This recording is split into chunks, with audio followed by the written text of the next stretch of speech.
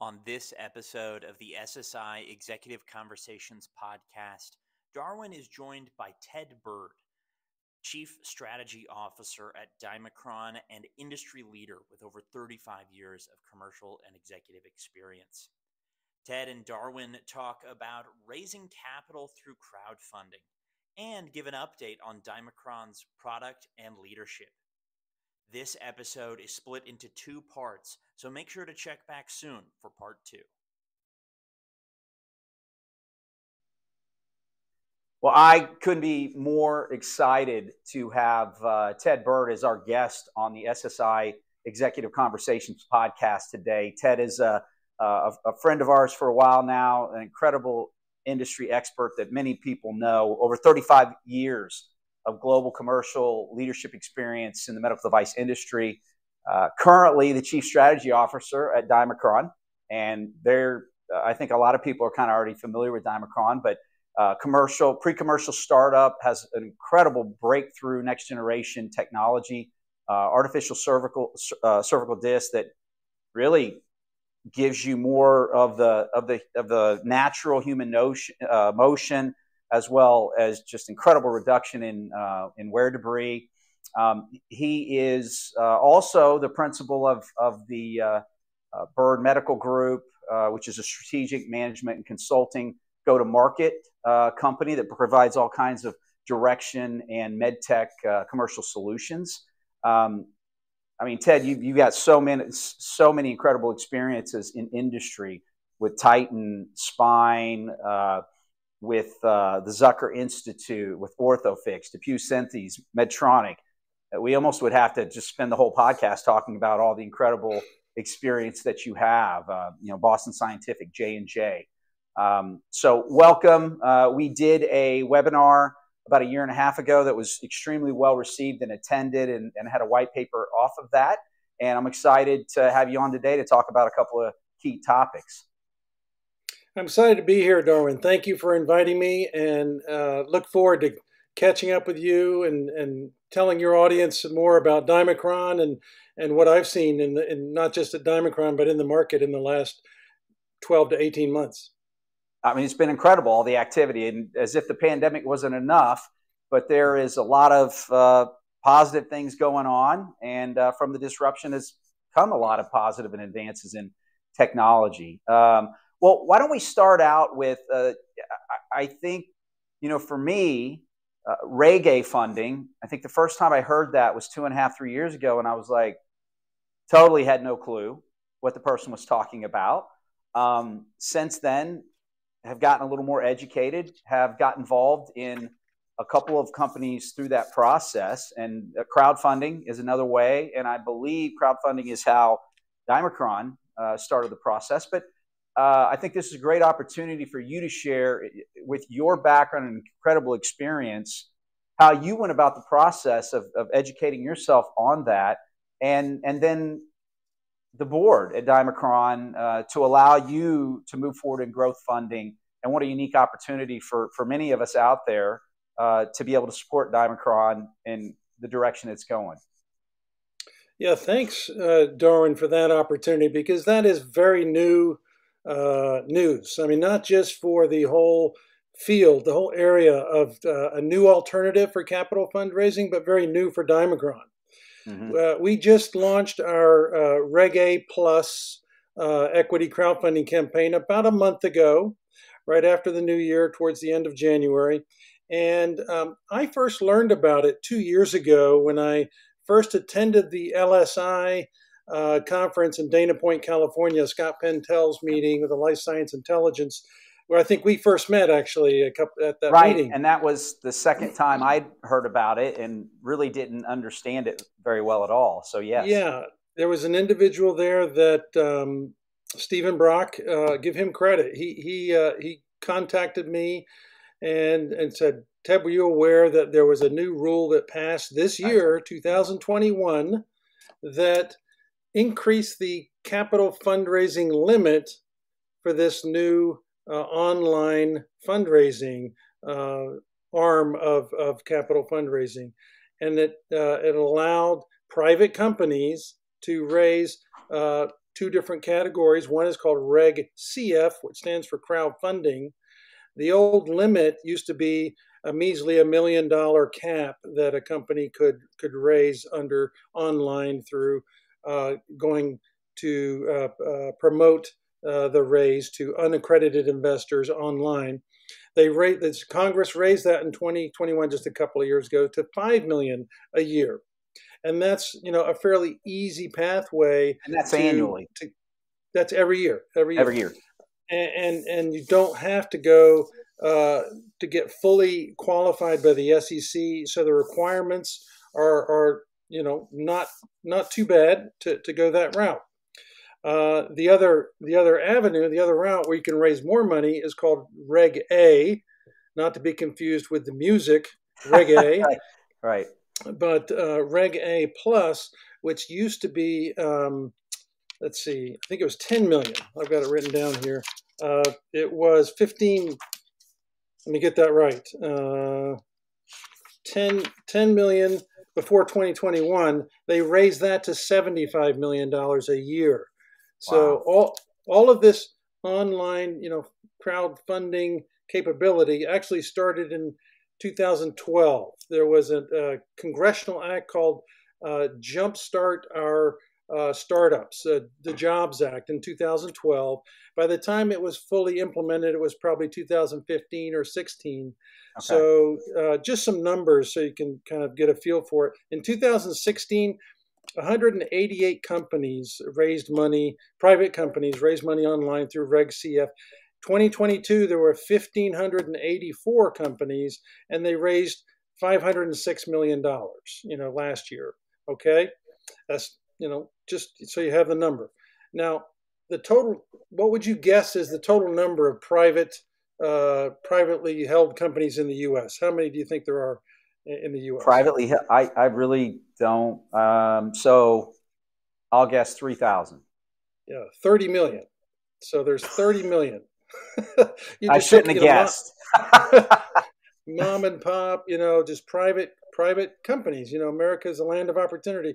But, what happens, especially when there's economic, hard times, these companies start to, it becomes difficult. And the pandemic made it even more difficult for businesses, restaurants, car washes, whatever it was. I guess when you talk about that, because if we're talking about every, non-publicly traded company, right, that makes perfect sense. I guess I was thinking more about companies that may have gone through this process of additional funding. So that number makes a lot more sense. Just to put it in perspective, so between the year when it really started to last year, in the Reg A plus area, 2016, I pulled these numbers from a group called Crowdfund Insider, a guy called Adam Dix that puts on great webinars to educate yourself in the space. Right. But $175 million raised in 2016. Last year, $1.8 billion raised online equity crowdfunding through Reg A plus. Now, that compares to the number for traditional capital fundraising, which is called Reg D. That's where you're only allowed to go after accredited investors. $148 billion of private money was raised in 2022. So only $1.8 billion out of $148 billion. So it's a small piece of the total amount was raised through unaccredited, just online investors. But it's just the start. It's just the beginning. The tide is starting to turn. So what I did, Darwin, after learning about this, I spent over a year, just studying the space. Okay. Attending all of the webinars that I could, learning about the regulations, what the costs are to get involved, because many entrepreneurs or business owners or CEOs or leaders of companies, particularly in our space, in the life science, med tech industry, find it difficult, especially these days when the financial picture is not that great. The amount of institutional capital and VC deals is getting harder and harder, even for more sophisticated companies that are ready to go public, IPO. The IPO market disappeared last year. So It was a difficult environment. So for companies that have innovation that can really change people's lives and need that capital. Many of them turn the lights off. They enter that valley of death, and they don't have an option. Now equity crowdfunding has come along and allowed the retail, private, everyday Mr. and Mrs. Smith of America or Johnson of America to get in and invest on a deal that they may have interest in just because they like it, or they may suffer from that particular problem, and they know it's a solution for them or their family members, and it's an impact investment for them. And otherwise, they wouldn't get that opportunity. So two questions for you. And for me, it took me a little bit of time to understand and get comfortable. And disclaimer, I think a month ago or so, somebody else actually posted about the situation, and I took part in that. So I should make that disclaimer because I believe in the product. I believe obviously in the leadership there and what this can do for patient populations. I think it's absolutely fantastic. And then I've done it with 2 other companies too. So I should make that disclaimer. But the 2 questions I have is from your side of the seat. Once you start that process, how long does it take to have the money where you can start to invest and benefit from it at the company? And how challenging was it to get the board to think about this completely different approach to helping fund your growth? Yeah, no, it was a challenge. I generally personally believe in finding different ways to solve problems. Whether it's a management problem or any issue.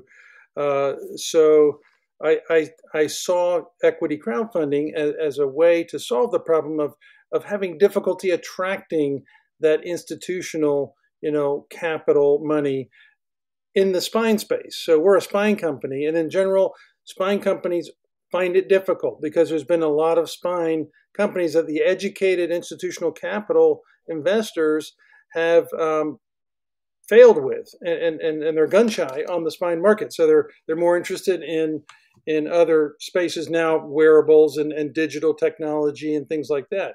So number one. Number two, if you have a product that like Dymicron that is a class 3 FDA class that requires a pre-market, a PMA study, an investigational device exemption. That's a 5 to 7 year process to complete. And for a venture capitalist or institutional investor, that time horizon may be too long for their money, for their fund, and they may be scared a little bit of the risk. Can that company execute, on that trial successfully? Mm-hmm. So, instead of just beating my head against the wall with those 2 factors, having a class 3 product and being a spine company, that's what piqued my interest when I saw equity crowdfunding. Dymicron has been very successful through a dedicated group of shareholders, mainly the founder and the founder's family and a network of angels have continued today and have funded the company to date. But to be successful in the artificial cervical disc market, the most important market is the U.S. market. It's the biggest market in the world. Absolutely. And you have to do really 2 studies. You have to do a single level study, and you also have to do a separate 2-level study. Each study is going to cost about $20 million. So that's $40 million additional dollars that the existing shareholders would need to come up with. They could, but they've already put a decent amount in already. They would like to see others come in and join them. So we've been into it for about a month now. And the other thing that's really exciting, Darwin, is the kind of impact that it has in terms of raising the awareness of your company and your technology. You're increasing your fan base, so to speak, where you've got. And how's that been? What is the response that you've received from the marketplace? And that's one of the things I love about it. I've certainly shared with friends, family, and my network.